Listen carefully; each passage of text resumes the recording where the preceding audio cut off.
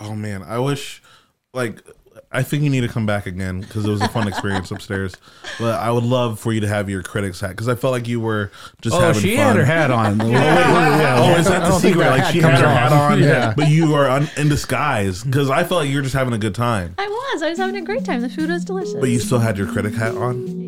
Yeah. Oh, wow. Dang it. Well, I think, that's great because we've down. Oh, I'm eating brunch with my people though. The homie Dyke just cooked up a feast and we bout to eat it, bro. Fucked around and has to mix the lobster with the poutine. Daddy is rolling blue dream. Them boys got down a routine. It's Naptown culture. Cooking 7 courses. Had to pass the torch and now I'm grabbing second portion. So sit back, relax, grab a drink and a smoke. It's Harder Brunch on the way and get prepared for the jokes. Whoa. Hi, and welcome to the Harder Brunch Podcast. I'm your host, Dyke Michaels, and with me, as always, my co-host, Thaddeus J. McKee. Slappy, pappy, wink, wink. On the ones and twos, the wheels of steel, the sauce, boss of Indianapolis, and the last broke dragon. Give it up for Zach Rohn, everybody. Still standing. Very nice. Excellent. And a very special first-time guest with us in studio. Let me pull out this so I don't get anything wrong here. Writer, cook, consultant, local food dining advocate with Culinary Crossroads, co-founder of Fisher's Test Kitchen, and Restaurant News on Indy Now TV, Jolene Ketzenberger. Welcome to the program. Hi. How are you? Welcome to the show. I feel like when I explain you to other people, I'm like, she's part of the food culture of Indianapolis. Like, you're baked into the crust. Well, thank you. I kind of like that. You're kind of like food Illuminati as well. That's really good too. Yeah. We'll go with that. How long have you been actively involved in the food scene in Indianapolis? A long time. What was the origin, I guess? I guess I started. I worked at Indianapolis Monthly in the late 80s. And then after that, I did start writing restaurant reviews for Nouveau, probably around 1994. So you can do the math. It's been a minute. Now, was it like you went to a restaurant and like you just had so many opinions and someone's like, you should write about that? And you're like, you know what? I should. I should. So the way that happened is that I was a freelance writer. I had left Indianapolis Monthly when I had kids. And so I was freelancing. And so when you're a freelancer, you do whatever comes along, right? Whatever, you take the gig that comes along. But I was reading Nouveau one time and sometime around 94, I'm going to say. And they did a survey, a readership survey. What do our readers do? Who are our readers? Men, women, what are they interested in? And one thing that I noticed in that little story was their hobbies. And the number one thing that they did was cook for fun. And I thought that was an interesting thing. So if your readers like to cook for fun, So I wrote a letter, like typed out an actual letter, and sent that to the editor saying, if this is what your readers like to do, you should have a column about it, and I should write it. Because, of course, when you're a freelancer, you can do anything. What a great way to pitch a job. Here's what you guys need to do. And I know a person that would be great at it. And I should do it, right? And he called and said, that's a great idea. You're right. But our food critic just quit. Can you do that? And it's like, of course I can do that. Like I said, food poisoning, right? You're a freelancer. You just say, yes, I can do the gig. So I started reviewing restaurants for Nouveau. So you had really no food background at the time. You just kind of walked into it? I had written for Indianapolis Monthly for for several years. Oh, okay, and so working there, food's a big thing of what they do, and it was then too. And so, I had written various stories about, restaurants and stuff like that. But certainly, I don't think Food Writer was a title back then. Yeah. And we had a person who did recipes for us. Okay. But we didn't cover food as food writers. I'm trying to think in the mid 90s. I don't remember Indianapolis having like a blossoming culinary scene. I can remember a lot of Texas Roadhouses and there were Cheddar's was a restaurant that was around there. Well, actually, I would peg the start of like what we would call today's food culture, in 1985, which is when Peter's Restaurant opened in Fountain Square, which Fountain Square was then considered kind of a scary area to go to, you know? And so, but Peter's opened in 1985 with Tony Hanslitz as the opening chef. And we all know Chef Tony Hanslitz, who just recently retired, and they sold, Nicole Taylor's pasta. So he opened in 85. There was another restaurant called, oh my goodness, Fletcher Boyd was the restaurateur. That was downtown. I think it was called an American Place or something like that, very similar to some other restaurants. So I think the late 80s was when we started seeing chefs become known, or starting to become known. But they were kind of like few and far between. Oh yeah. So there was a handful. Yeah. Let's say 3, 4. Before that, it had been a lot of the big hotel dining rooms. Oh, The King Cole, things like those kind of restaurants. Where the chefs were doing fancy French food.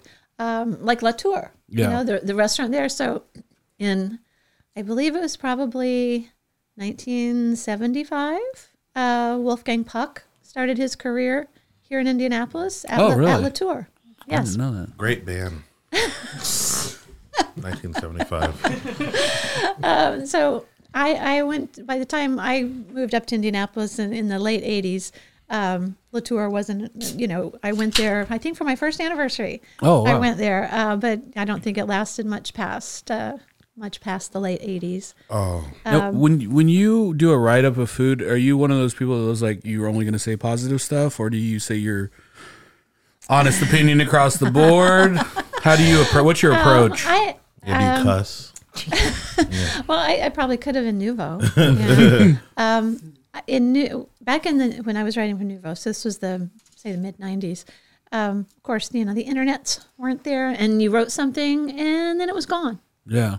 So they threw the paper away. So, so there wasn't a lot of you didn't have to worry too much about repercussions, right? So I reviewed restaurants on opening night before, which is something I would not do that now. Oh, understanding. Yeah, just because I guess I was harsher back then.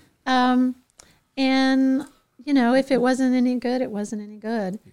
And it's sort of consumer journalism. You're doing this to let the consumers know, what is out there, so that they can spend their money, on things that they want to spend their money on.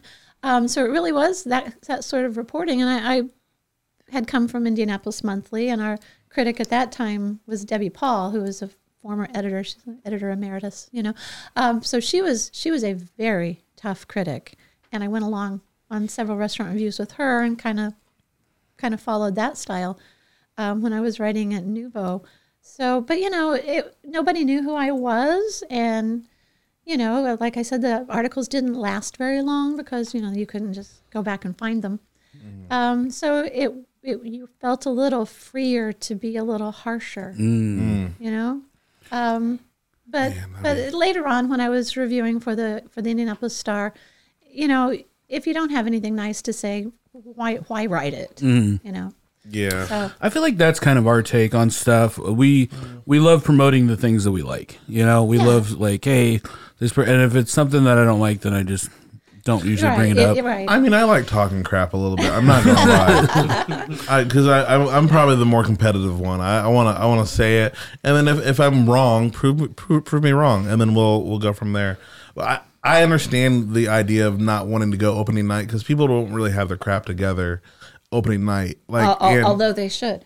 Because someone is spending their hard-earned money on that experience. On that opening night. And so you should know what it tastes like.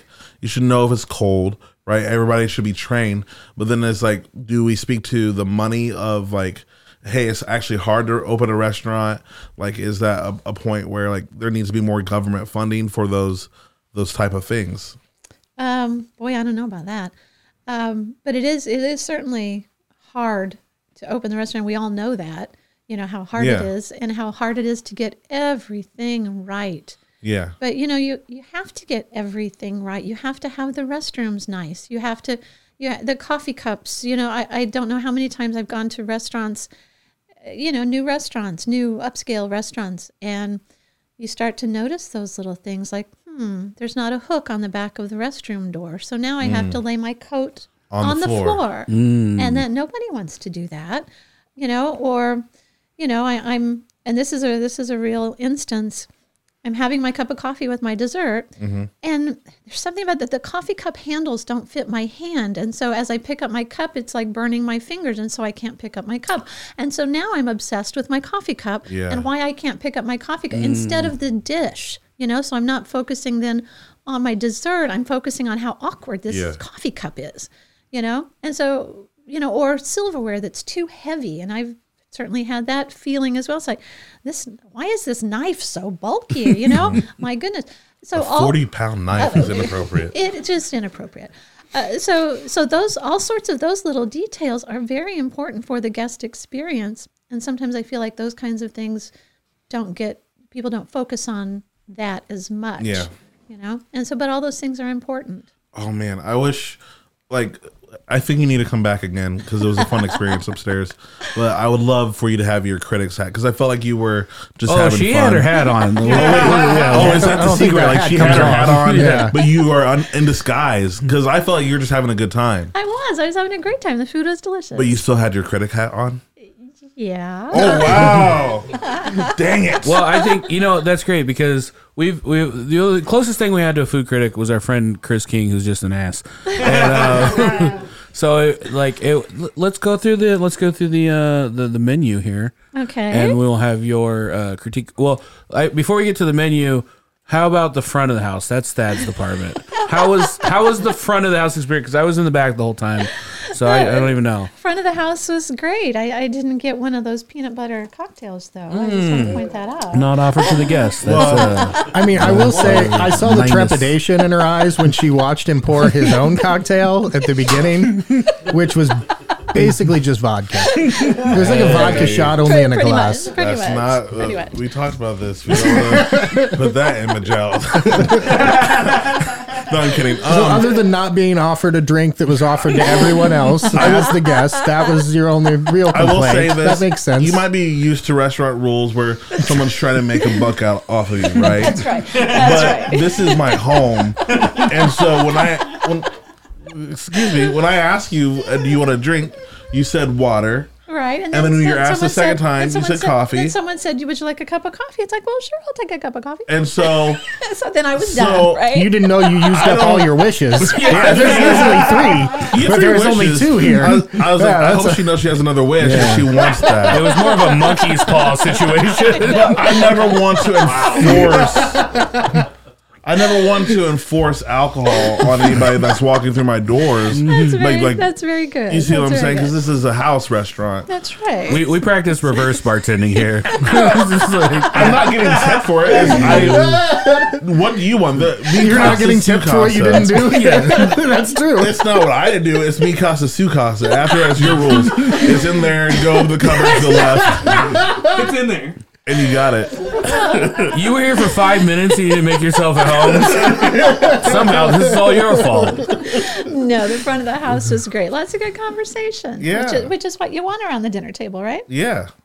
We used to, before Thad joined us, we just kind of leave the guests out in the kitchen by themselves, and everyone else would just congregate, or everyone else would be in the kitchen. The guests would be out in the dining room by themselves, and we just kind of bring food out to them by themselves. And they're like, "Yeah, maybe we should talk to the guests." Maybe, yeah, that's good. That's good. So I think conversation is important. Okay, let's. Probably the most important. Absolutely. The first dish. Yeah. Oh yeah. I just want to point out the pour over coffee was very good. Oh, thank you. That's our sponsor, Tinker. Tinker. I love Tinker coffee. Tinker coffee. We're huge fans. Big fans. We get some special hookups there. We got the short days. That's the brand that we have right now. It's so good. We also they have a delivery service. You can have it delivered if you use promo code brunch. You get 25 cents off. Now that's 25% off. I was going to say that's a quarter. 25% off your first delivery. 25%. Use promo code brunch. Save a nickel. Hey, Hey, that's not a bad way to go. Every little bit counts. Because I feel like if we got Nike, like, hey, listen, if we say like You got 10 cents quarter off a shoe, Yeah. 10 cents off a shoe, Yeah. and then we're officially sponsored by Nike. I think this is like Jordan get like a quarter of every like Air Jordan sold. Did you make that up? No, I watched the documentary. All right. Yeah, and then our other lovely sponsor is Smoking Goose, which Oh, always representing. always delicious. Over there on Dorman Street, if you want to check out their smokehouse, they got amazing meats. Everything was filled up when I just went in there this past weekend. If you want to make that hot charcuterie board, I think Valentine's Day is coming up, and I think that is the best way to impress your spouse or your loved one. Absolutely. Give them a nice meat right. board. Spoiler, did you use any Smoking Goose today? We'll get there, but yes, I did. Spoilers. The first course Yeah. on the Smoking Goose brunch breakdown. The theme was as seen on TV, and we Right. asked some of our friend chefs. We have like the in the Harder Brunch expanded universe, we have our friends of the show that come by.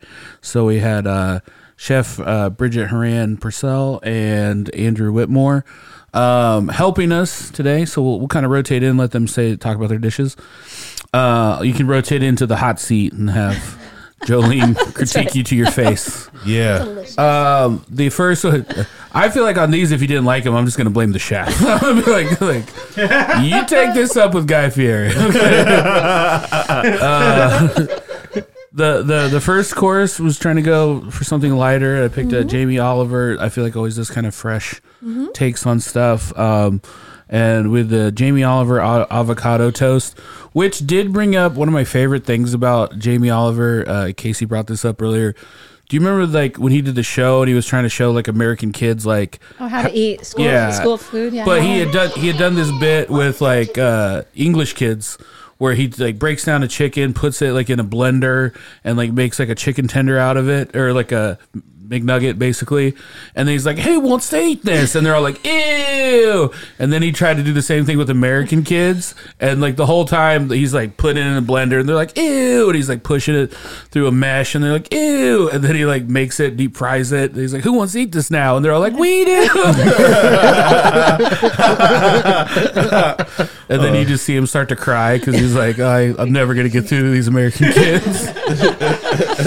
But I still think that's a bit of a, like, to make the best fresh chicken nugget that any kid has ever seen in front of them and then shame them because, because most of them are frozen and terrible. Yeah. Well, I mean, like, he's just breaking down a chicken normally and, like, putting the bits in their faces. Like, isn't this disgusting? Like, you're just breaking down a chicken, man. Yeah, it's Like, just chicken. It's just chicken. You know? But okay, so yeah, Jamie Oliver's his Naked Chef stuff and those cookbooks. Those when he was really focusing on like bright, clear, ingredients and stripped down kind of recipes. So yeah, I think Jamie Oliver's a good chef. So his avocado toast, which was I just liked. It was really bright. It was just avocado toast. We used some Amelia's semolina, and then the fresh avocado. Prosciutto, some spring mix with some tomatoes and a little Parmesan, just all kind of light, but like, I don't know, what was your critique on that as a starting dish? Well, I love avocado toast. So anytime anybody makes avocado toast for me, it's really, really good. So I'm always happy to have that when someone is cooking for me. So, I really hesitate to point out anything. I don't hesitate. Well, all right. So if you don't want me to hesitate, then I thought it needed a little bit of salt, and I thought it needed some acid, and I probably would have used balsamic vinegar, just a little drizzle of balsamic. See, Yeah, I literally thought the other way. I was just like, I feel like balsamic was going to be too much, so I specifically used the lighter vinegar. I should have got you. You say balsamic? That's what I put on my avocado toast. All right, I'll do it. I'm not above improving. And then maybe some flaky salt, Malden or something like that. Maybe more. some black sea salt, kind of pretty. Okay. Ooh, black sea salt. I haven't actually seen that. I've seen the pink, the Himalayan, Right? but not the black. Where's the black sea salt from, Zach? I don't know. It's from the Black Sea. Let's see. That makes sense. I will say this. This wasn't my critique, but it was. I thought he read my mind. I don't like critiquing food to be mean. But yeah, Yusuf, he's like, this needs more salt. Other than that, this will be good. You just passing the message. That's really nice of you. Yeah. I'm just because nothing was off record on the table. That's good. Transparency is what we're aiming for on this podcast. But that wasn't your recipe. You, if it was you would have added salt. I was so much salt. Yeah. It was so much salt and balsamic, but I was like, this is not what Jamie wanted. So Jamie was against it. That's right. I'll pass all the criticism on to him. Sauce Boss, you did this next round. So I was looking up famous chefs, and there was a whole list of them, and all of them had fancy dishes beside them. And so I went with the one that stuck out to me, and that was Guy Fieri's trash can nachos.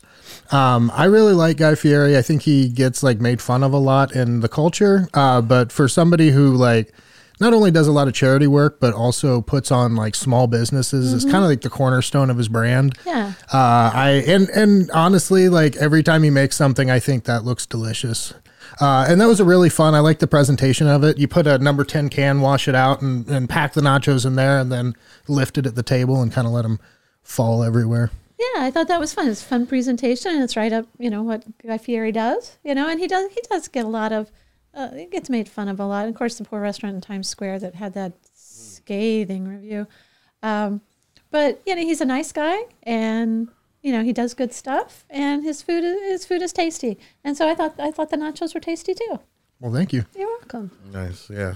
We compared him to like kind of like in the comedy world, Carrot Top is kind of like a punching bag. But like Carrot Top has also been like a working comedian for 30 years, has a residency in Vegas, like is one of the top paid comedians in the planet. People are like, oh, look at this dumbass. I feel like if you just have goofy hair, then you can't be taken seriously. Next one, we'll pass it over to Chef Andrew. We'll have him come on and talk about his dish real quick. Yeah. I had a question for Zach as he's coming on there. What sauce did you use on that nachos? Because I have no notes for that. It was smoking goose chorizo. Oh, well, there were two sauces. There was a queso, and that was smoking goose chorizo that I rendered down with some pineapple salsa and then like some white Velveeta. What? And then the other sauce was a chipotle sour cream, and that was just like lime juice, chipotles, and then sour cream blended up. Sauce Boss, always getting it.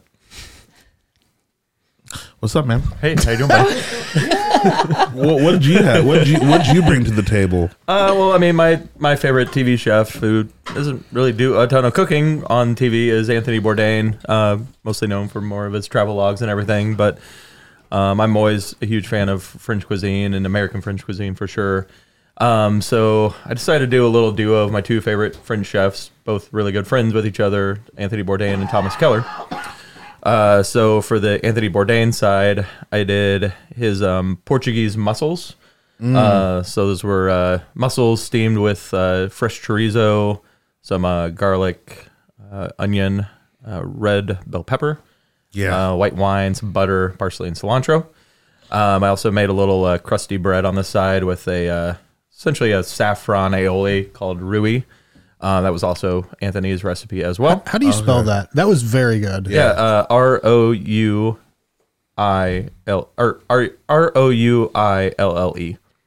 Rui. Oh, okay. It's French. And right there is his recipe right at the very top. So he does a little bit different where he actually adds red bell pepper to his Rui just to make that red pop. I love bread with mussels because you get that, you can dip it in the broth, but also with that little bit of like Rui on there, it just makes for a really nice like condiment as well.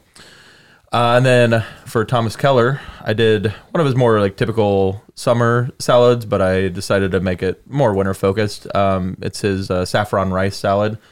So last night I made a saffron rice with a short grain rice, let it sit overnight, and then today I mixed it with some kombucha squash, delicata squash, red onion, made a little sherry vinaigrette, and then top that off with lump crab meat as well.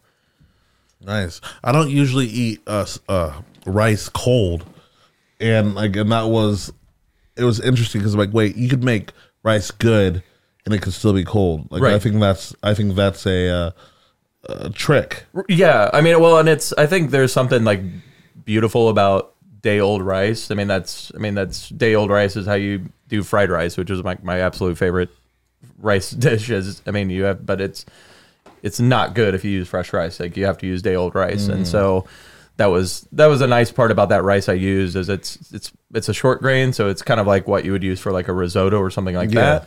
But when it's cooked, it doesn't clump up like a risotto does. It really is able to like break apart and be like singular grains instead of like kind of like a lumpy kind of soupy mess like risotto is. Not that risotto's a mess, but it's able to like break up a lot more. So that was my two dishes. What'd you think now? What's your critic's choice? Excuse me. So I love mussels, and it's a great mussels recipe. So that was delicious. Thank you. Love the mussels. A lot of sauce on that bread, which made it very hard to pick up and put in my. It's like I couldn't dip it with my mussel juice sauce there, but it was really good. The was saffron sauce. Is that what you said? Yeah. Very tasty. A bit too much. And the rice, I was kind of surprised that it was cold as well.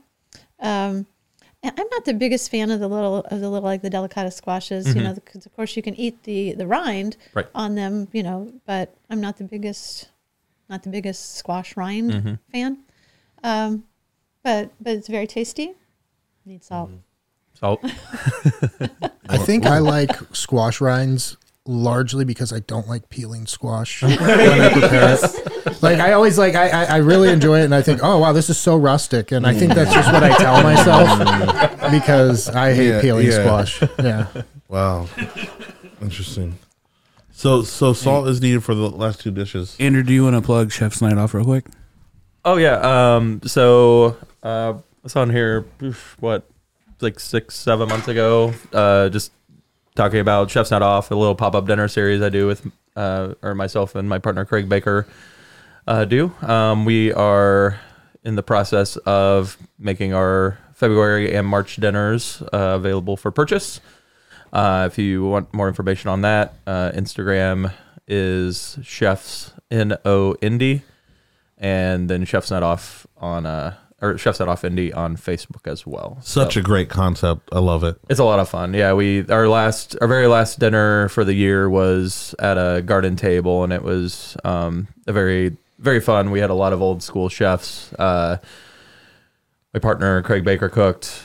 Cindy Hawkins, Aaron Butts, Steve Oakley, and Regina Melchick all cooked for it, and it was a lot of fun to have all of them together under one roof, which probably won't ever happen again. A lot of really awesome cooks, but also a lot of strong personalities there too. So it'd be very hard for them to all come together, I'm sure. But it was Jolene was there. It was fun. It was really great to see her there, and so like I said, hopefully I'm hoping in the next week I should have February and March up and posted and tickets for sale there. So absolutely, thank you.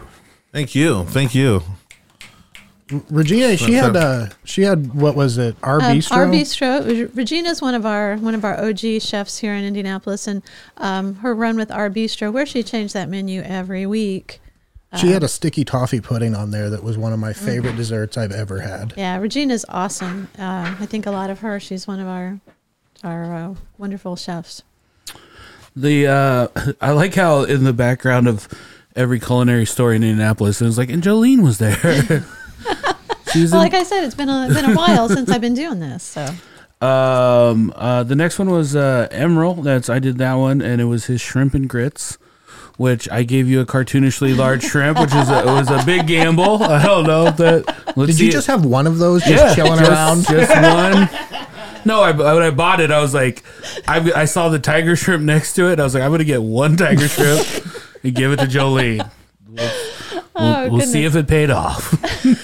Well, the dish was delicious. That tiger shrimp was very hard to cut. It was a bit awkward to eat, but it was made for a beautiful presentation. But yeah, tasty dish. Enough salt? Enough salt. Yay! That never happened. Full redemption. That's right. It was very tasty. It was very tasty. Bigger, not always better. Yeah. Well, I've never heard of it before.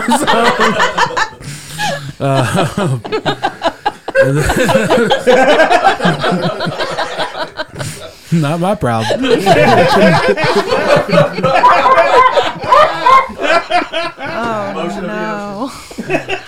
Oh no. Can we sorry. Can we change segue to into something else? Yeah, Please let's throw do me it. a lifeline. That'd be great. I thought you were about to change before I introduced my dish. I was like, are we changing the subject? Yeah, I've That's never really seen somebody jarring. stop and doggy paddle in it. Can we just do like a sports podcast or Can we do something? something else? Anything else right now? No, and then the dessert was made by Bridget. That's me. I know we're all shocked, but I wanted to pick a female chef, and I love Julia Child. I feel like she kind of like very casually upended this like male dominated like food industry on TV, and I love her. For me, it's very like approachable, delicious food. And she was a spy. And she was a spy. Wait, she was a spy? So cool. That's crazy. I never knew that. Yeah. Seriously? Well, it's because she's sneaky. Yeah, no, she's a very good spy. Yes, She's yeah. the best. No, I love her. And so I wanted to pick something like that, and I wanted to pick something seasonal. And so it's like, I love pears. I think they're delicious, and I love frangipane and any excuse to use them both. So I wanted to do a tarte aux pois, which is a pear tart. I had made fig jam this week, and so I did a fig jam and Bordeaux poached pear, and I did a double lard crust and some frangipane, and then I'm any excuse to use cardamom, so I was like, let's do some cardamom whipped cream with this too. I think pears and cardamom are good, so that was it's very comfort food based for me. It was delicious, and Thank that cardamom. That was the first thing I wanted to know was what was in the whipped cream. I love it. It's like any excuse. I feel like it's so underutilized, and I think everyone always, especially in like winter and fall, I think it's like cinnamon is always the go-to, but I think cardamom is so underappreciated, and I just love it so much. Well, it was delicious, and I did notice as I was eating that I loved the crust, and there was salt in the crust. But if you don't put it in there, you notice that it's not there. Yeah. 100%, yeah. So yeah, it's not like you think, oh, this dessert is salty, but no, just every now and then you think, Thank you. It has that nice level of salt. And pears are great, when you can get them when they're flavorful. And of course, it's nice time of year. Yeah, Nice time of I year think for that. it's good, and I think apples and cinnamon get kind of the leading role in the winter and They fall. do, And don't I they? think it's like I love pears. I love cardamom, and I used Becker Farms lard in the crust, and I'm not a big dessert person, which is ironic because I'm a pastry chef kind of at my heart, and so I wanted to pick a crust that was a little bit more savory, but still kind of balance it a little bit. So I'm glad you like you can't beat a lard crust. We love it. know? We love it. We love it. That's right. So it was just delicious. Thank you so much. It was something very like nostalgic for me. That, like took me back to childhood of eating like an apple cinnamon something, but that was like with the caramelized pear that was like made like in a Dutch oven almost, and it just I don't know. It very much like triggered like memories for me when I was eating that. I was like. It's a problem when I eat because then I'm like, I need more memories. I feel like I always try to trick you with like you at one point were like, make me an apple pie that doesn't taste like an apple pie, and so I feel like I'm constantly chasing that with you. It's like it's an apple pie, but not really, and it's more delicious, and this is actually better. It was really good, and I love Julia Child. Her story is great, and she's just inspiring, and I just love her. She is definitely inspirational to me, and it's like my very southern grandmother who she studied abroad in Paris when she was a teenager, and so she loved Julia Child and so it's like it always triggers so much nostalgia for me just cooking from her cookbooks. So And you speak French. and I speak French.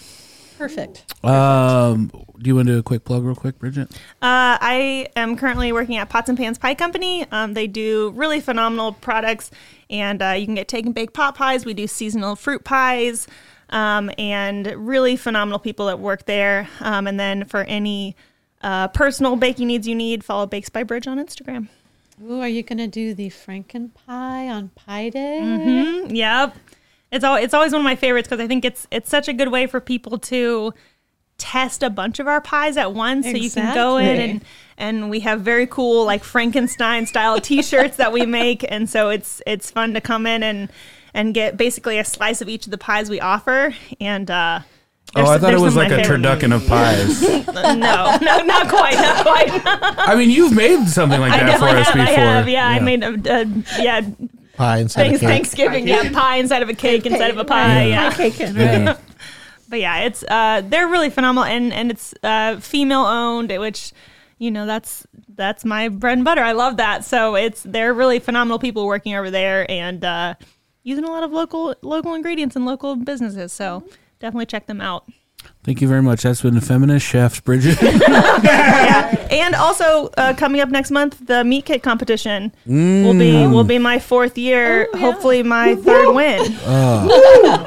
Thanks, guys. Yeah. Wow, she really missed being the king this year. So I did. Let's take a quick commercial break, and we'll be right back. This week on the After Brunch Podcast. Like, that's how muscular Terry Crews is. Like, you would have thought like boobs were on the screen for a second. Everybody like lost their speech. Like, yeah, Terry Crews is right here on screen. Like, he's so muscular. Like, you have to like give it a little bit of respect. Yeah, Like, I don't like what's going on now. but no, it's like, This got very intense quickly. I'm just saying when you look at I don't know what. when you look at Terry Crews, there's respect that goes into his body. Yeah. You know what I'm saying? Like there's a moment of silence. Sure is. You're gonna be the one that puts that respect in his body. Exactly. Join us at patreon.com/Harder Brunch.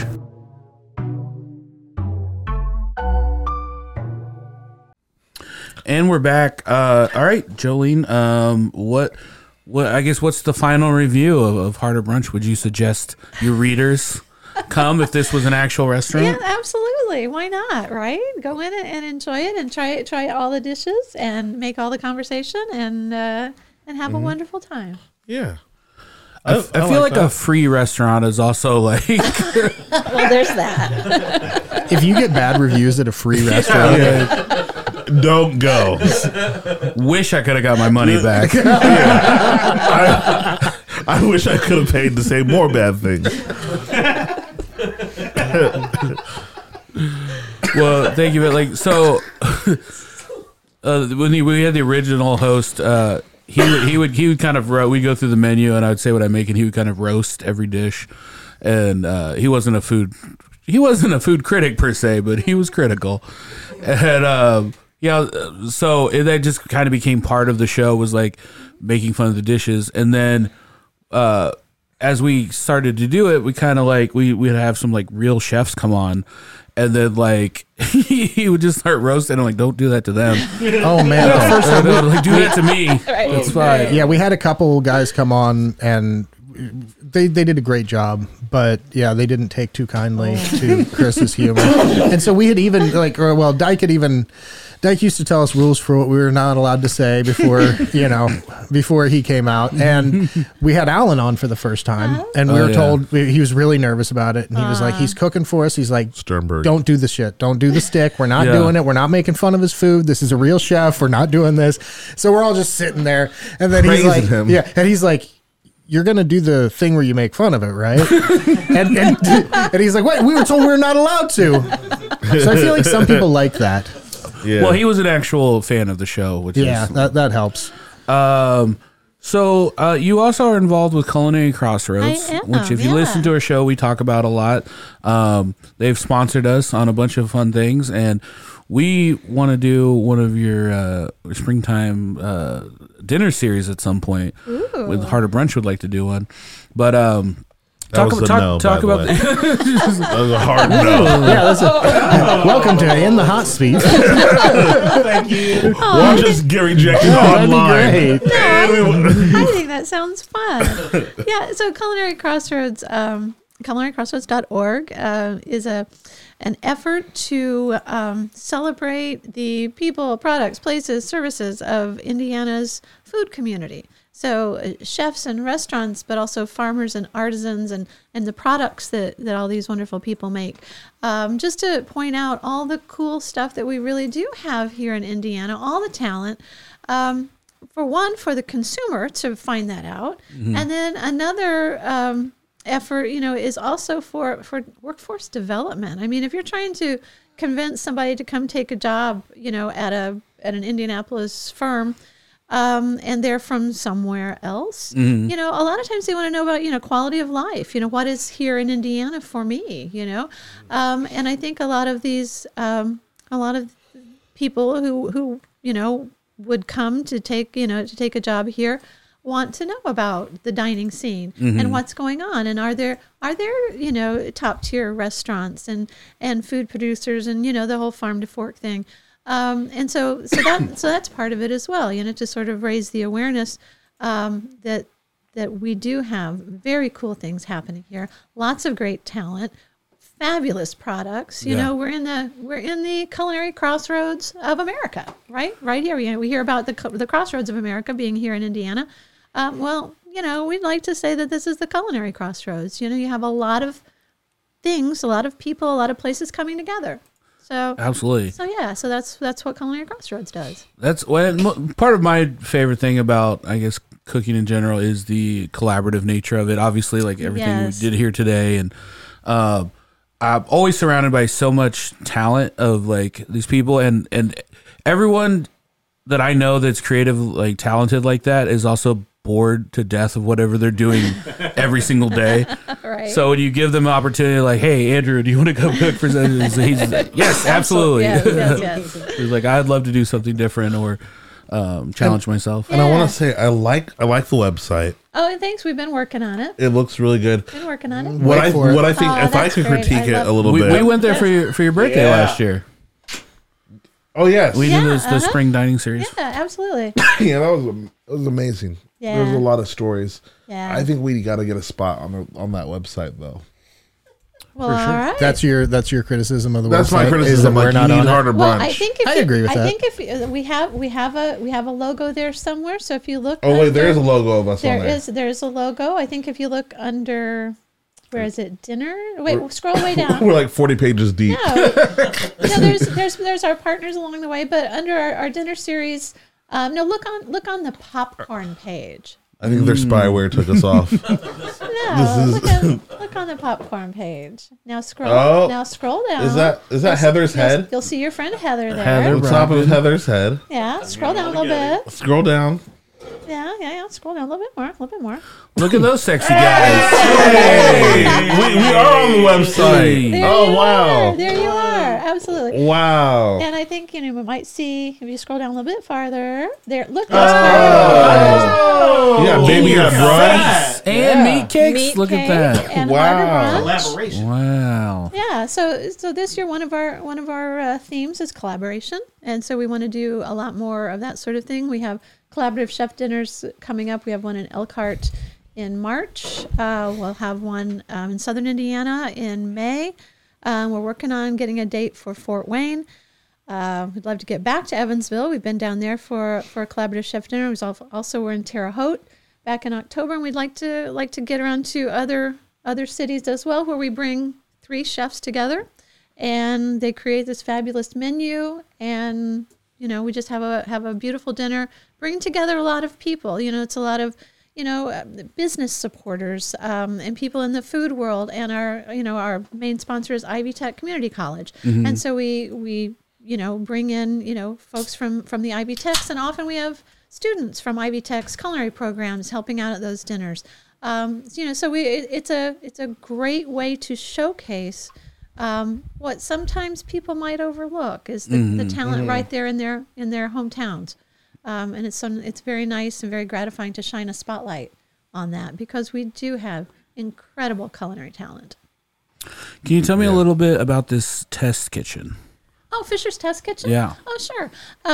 So for years, I had been wanting to have a space, a kitchen space, a space for dinners, chef dinners, you know, like Andrew Whitmire has done.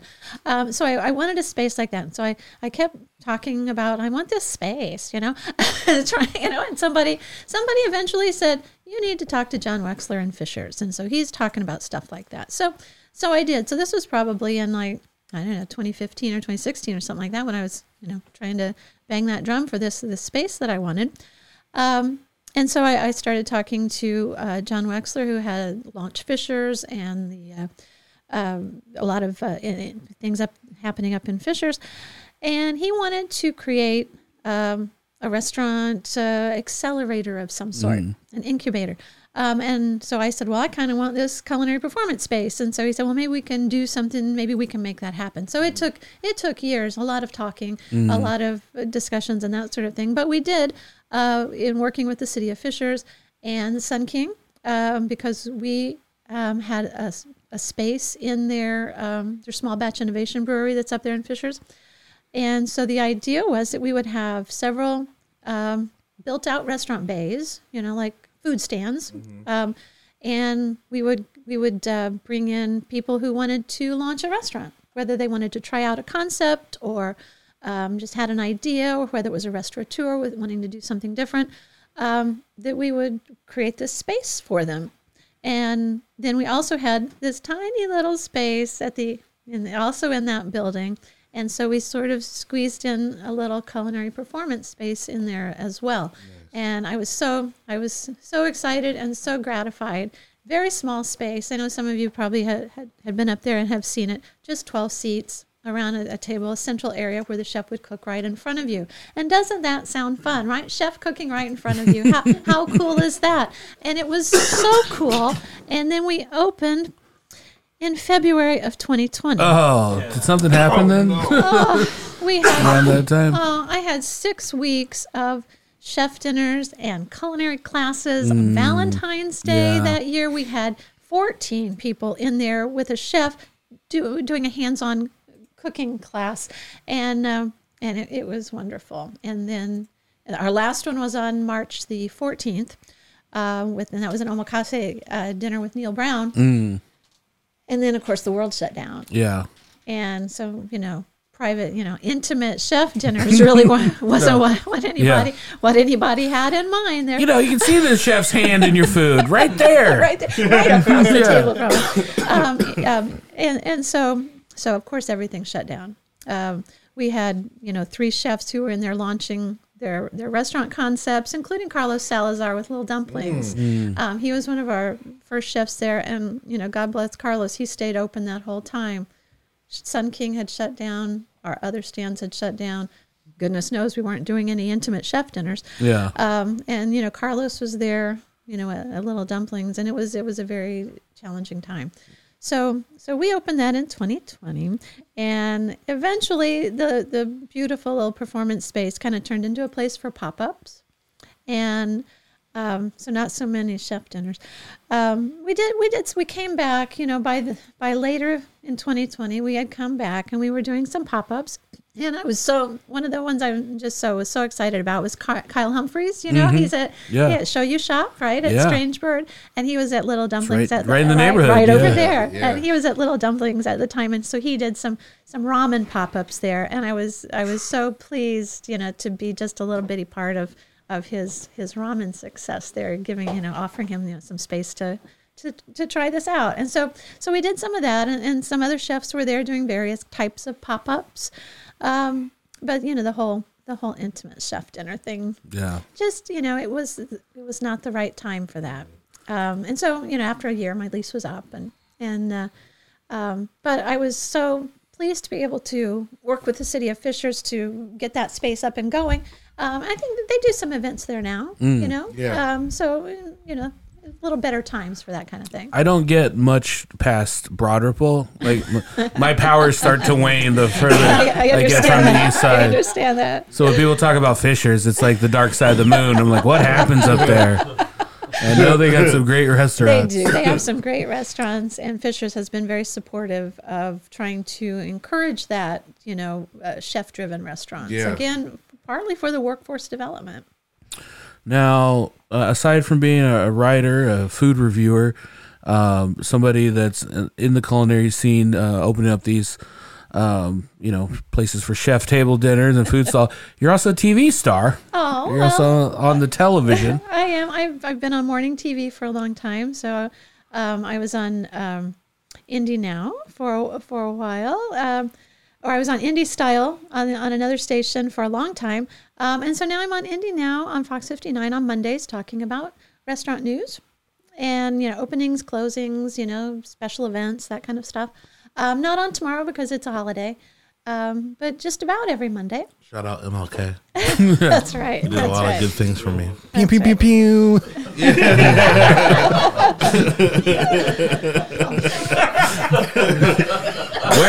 Where is that MLK air horn? But yeah, so I'm on Indy now, and that's just a lot of fun, you know. So I've cooked on there as well. So that's How was the transition from, written journalism to being in front of the camera for you? I think it's great. I love live TV. Yeah. I like cooking on live TV. When I was on Indie Style, I cooked on there a lot. And it was fun, you know. So I was the food writer at the Star for quite a while, and then they noticed I had this little website, and they really weren't cool with having a little website. Oh. So I was fired from the Star, and then after that, then I started. I had a radio program on WFYI called Eat Drink Indy, and so I had quite a bit like this. And I would just interview all sorts of people in all sorts of places. And I was talking earlier about recording in kitchens and farm markets and stuff like that. So I did that for several years and was on morning TV. And so I love that. I love that. You're very comfortable talking to people. Yeah. It's fun, you know. Yeah. I enjoy it. I am if go ahead. I am if we're talking about something I like. If we're talking about like food or comedy, any other conversation, I don't know what to do here. I just my hands up. Just keep asking questions. Yeah. People love to talk. No, I really do have this question. Do you have a go-to cuisine? That I like to cook. Yeah, like you're like, man, like this is like my guilty pleasure. Well, for one thing, I don't have guilty pleasures. Oh. Only pleasures. Only pleasures, no guilt. Okay. No guilt connected with food. You know. Yeah, I like that. Yeah, So if you want to have a piece of cheesecake, have the piece of cheesecake and enjoy it. Yes. You know, but I like to cook all sorts of things. My family background is really down home cooking. You know. Is that German? Are you asking if she's German? No, my folks are from South Central Kentucky, so it's very very much chicken and dumplings, cornbread, pinto beans. You know, which is those things I've just probably all made those in the last week or so. As a matter of fact, The Order of America. I believe. So that would be what I grew up on. You know, is really down home kind of food. But you know, I love all sorts of things. Love Julia Child. Love to cook. You know, something like beef bourguignon. You know, it takes a long time. But then I'm also all about quick and easy. There's no shame in something that comes together quickly and makes your family happy. You know? Right. Okay. So I may there's boxed mac and cheese in my cupboard. You know, there's quick and easy things as well. But then I also just love to get in the kitchen and cook. I like to bake. I like to bake bread, you know, make some desserts. Nice. Yeah. I make a darn fine sugar cream pie. Oh, really? Oh, Yes. all right. You got to do that for Indiana Day. That's right. So I was a co-author of a book called Cafe Indiana Cookbook, and that came out in 2010, I believe. And so those are just recipes from small town diners all around Indiana. So I worked with a folklorist, a food writer who had written a lot about small town mom and pop diners, and I came in to do the recipe testing and that sort of thing. So that book was very fun to do, and we ended up with I've got a lot of good recipes from it, including sugar cream pie. Do you consider yourself a workaholic? Oh gosh, no. No? No. I feel like you have your hands in all these different pies. You got all these things moving. I do. But, Are you trying to diagnose our guests? Yeah. And to our next section. Well, like Do you think you're a workaholic? You're doing so You got a much problem? that I'm trying to get the feeling. Like, are you the kind of person like for me? Like, if I'm not busy, then that's when the demons come out. You know. So like I like to keep myself busy. I stay pretty busy, but you know, I am not. I like to get enough rest. I like to have work-life balance. I like to enjoy my home and my family. I got 3 kids. And, I enjoy spending time with. What are your hobbies that are not food related? Oh my gosh, I'm not sure that I have very many that aren't food related. I like to read. I like to draw. I I don't do enough of either one, but Yeah. I would like to do that. I'd like to illustrate something someday, like a children's book. Mhm. Oh, yeah. I have ideas for that. I like to putter around in the backyard. I have backyard chickens. So that's very What kind of fun. coop you got? We are it's a Oh, bit- yeah, we're actually Professional professional. coop watchers now. yeah, It's aficionados of That chicken sounds coops. more like we watch people's houses. Yeah, whatever. It is a very nice coop. I really wanted to be on the Tour de Coops this year. Oh, you should have been. We're getting a limo this year for well, the chicken limo. They were what is not they were not coming in my direction this year. So I live like Don't tell people. west of Philadelphia Prairie. Our fans are crazy. We actually do not like our fans. They are crazy. Well, the route was going east this year, and it was going toward Irvington. So it wasn't coming toward my direction. So they said maybe next year. Oh, So maybe next year I can. Well, maybe- be on the maybe- Tour de Coops. We just need to organize our own underground one. We call it yeah. Fly the Coop. yeah. Yeah. Ooh, the black market coop. Yeah, yeah. Ooh, black the Coup coop. de Gras. There we go. Ah. Ooh, Casey, did you say one flew over the coop? Because I just watched that last night and I did not understand it. Anyways, I was trying to find a picture of my chicken coop. It's a beautiful coop, actually. how many chickens do you got? I only have 4 right now. I lost a few chickens this year. It was a very sad chicken year for me. I lost some of my original chickens. So, they are only a limited time span that Do they live? Yeah, same thing Yeah. with cats. Just saying. Same thing with humans. Yeah, that's true. That's People true. die. I guess some memories are just a little more prescient. But yeah, so I have 4 right now, although only one of them is laying regularly right now. They don't like the cold. You got any ducks? I have no ducks, but that sounds fun, doesn't it? Yeah, I know. I need a duck egg plug. Wait, keep your ears to the streets, Jolene. I need some I can duck get eggs. you duck eggs every week. All right. Never mind. Asshole. I know a guy. Got a guy. You got a guy in this room? Yeah, I got a guy in this room that just kind of opened up about it. Okay. He just said he had a guy. Yeah, I lost my duck egg plug. What happened? Like, did you off him? It's private. I don't want to. Got shut down. I don't want There's a people big duck egg bust. Yeah. A lot of people went to jail. Yeah. It's a good thing they kept their mouths shut, or It we'd be was, there it too. was as bad as Waco. It was. A Everybody lot of heard, fried eggs at the end of the day. All right. yeah. It was over easy. Yeah. They heard a lot of shooting and everybody was like, duck! And they're like, oh, we just gave it away.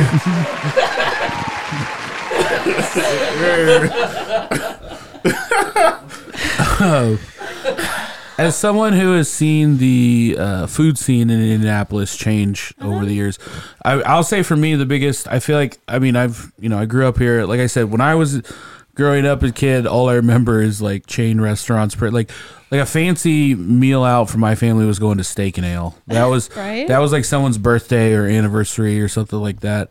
A lot of, and then I feel like around 2009, 10. I feel like recess opened the doors and all these people kind of like split off, and then all of a sudden you started seeing more people doing this kind of fresh, creative cooking, and now it's like almost if you go into a restaurant and you don't see certain stuff on the menu, it's just like, what are you guys doing here? It's like it's spread out so much. I was kind of interested on your take and where you think it's going. I think it's going great and going to be going in great places. But certainly, like we mentioned earlier, Regina Mahalik with our bistro, Steve Oakley at Oakley's Bistro, Greg Hardesty, when he had, and I would be going back to H2O Sushi when he had launched H2O Sushi, and a lot of chefs went through there. Neil Brown, and other chefs as well. So Greg was really a big driver, Absolutely, of this, of what we've seen, and a mentor as well. So he really enjoyed, celebrating what his chefs, other chefs who had worked for him had I feel like so many done. of his, not only back of the house, but also front of the house people have all gone on just to do amazing things. Certainly, of course, and we hear about of course Abby Maris at Bluebeard. She started at Elements, and she would looking for a job, and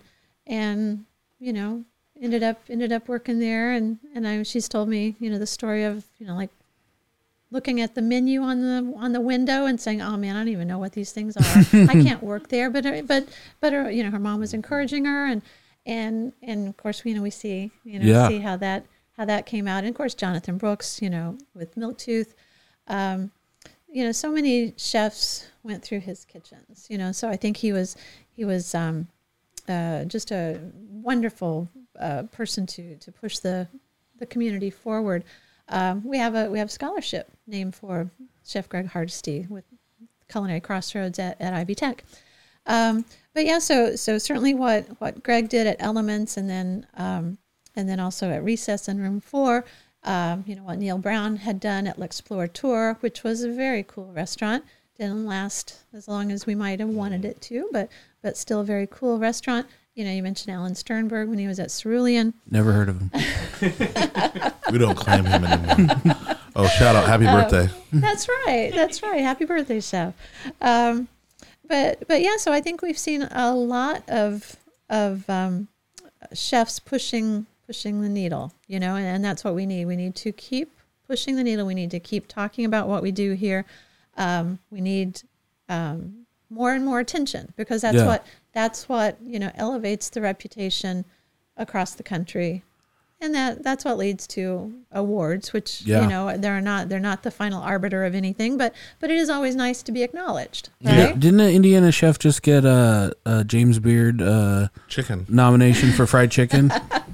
Oh, that's a restaurant, and that's Wagner's Chicken Inn, I think, down in southern Indiana. That's an America's Classic award that the Beard Foundation gives to American classic restaurants. So the Beard has many different types of awards. Yeah, so St. Elmo's has gotten that same America's Classics award. Is there like a host Beard award? Like the best hostess or front of the house? There's certainly a hospitality. Oh, really? There's hospitality. As a matter of fact, Love Handle has had a hospitality semifinalist. They should. Chris is one of the funniest guys I've ever met in my entire life. Not a bad cook either. Yeah, not a bad cook, right? No, as a comic, I'm like, dude, this guy is funny. Like, real funny. Like, what is he doing? But yeah, so we have had lots of semifinalists. I think the year we had the most was probably 2013, and that was when I think it was 2012 or 2013, when Bluebeard had just opened recently. So they had a Best New Restaurant. So you had them. Martha Hoover was up for Outstanding Restaurateur, which is another national category. And Best New Restaurant is a national category. Neil Brown was on the list. Greg Hardesty was on the semifinal list. The guys from Three Floyds were on for that year as well. Their drinks. Right. So the beer and wine program. So that year, we probably, and Dave Talent, who is somebody else that we can't forget, who was on the long list before there was even a long list. So David Talent, who had Restaurant Talent in Bloomington, was perennially on the semifinalist list, and Steve Oakley as well. So we have had lots of semifinalists, and I am very hopeful that we will get somebody on a finalist list to be an actual nominee. That is my ongoing goal. Yeah. Now the semifinalists are announced. It's coming right up. I think it's January 24th when we'll hear that the semifinalist list comes out. Chef Yusuf was just here today. Yeah. Isn't he on some type of Beard list? It would be nice to see him on that semifinalist list, wouldn't it? Is there any kind of media James Beard awards? There are Mentalist? They're the Book and Media Awards. It's usually not given out on the same day as the Restaurant and Chef Awards. But if you can get a beard award, it's a beard award. Yeah, well, you yeah. don't have to say the other That's parts. right. Don't have to We're say in the the other little part. category. James Beard Yeah. Award. Yeah. That's right. End of discussion. Yeah. So- End of You don't discussion. Get out of my say- room. So when you get a nomination for best podcast, then that's a James Beard Award as well. Yeah, best food comedy brunch podcast. Well, we got ranked second. I'm going to tell you this. This is the true story. We got ranked second. We in got the crime junkies in our state. Crime junkies beat us. how They're can number you one. deny That's terrible luck. It's like being next to Chicago. It's like being next to Chicago. Yeah, we I make know. our money off of killing animals. They make their money off of people getting killed. and people are And always more that's- popular every time. That's Every actually time. not the Harder Brunch slogan. It's Harder Brunch. We make our money off killing animals. It's just the truth. All right, it's a dirty business. Can you drop a beat It's for a me? bloody Soft spot? business that we're in, Dyke. Jolene, thank you so much for being on the Thank you program for today, having me. It was talking to us and so fun. dealing with all of our foolishness. Where And can eating good food. where can people find you and follow you on social media? They can find me on Instagram, Facebook. You can follow us at culinarycrossroads.org. We're on Instagram and Facebook as well there too. And just reach out. We have a newsletter that goes out every other week, so you Nice. can sign up for our Culinary Crossroads newsletter, and I would love to send that to you. Awesome. So. That is Jake. You can find me at Thaddeus J. James Beard Awarded. Period. That's right. .com or at Thad McKee on Instagram. Zach Roan. If you liked this, check out our After Brunch. It's on Patreon. That is patreon.com/Harder Brunch. It's just $3 a month for an extra episode every single week, except for when we don't. I'm at Dyke Michaels across all social media. Shout out to our special guest chefs, Bridget Horan Purcell and Andrew Whitmore. Thank you guys so much for cooking and having fun with us today. And we'll see you next time. Stick around for the After Brunch. Woo! Bye-bye.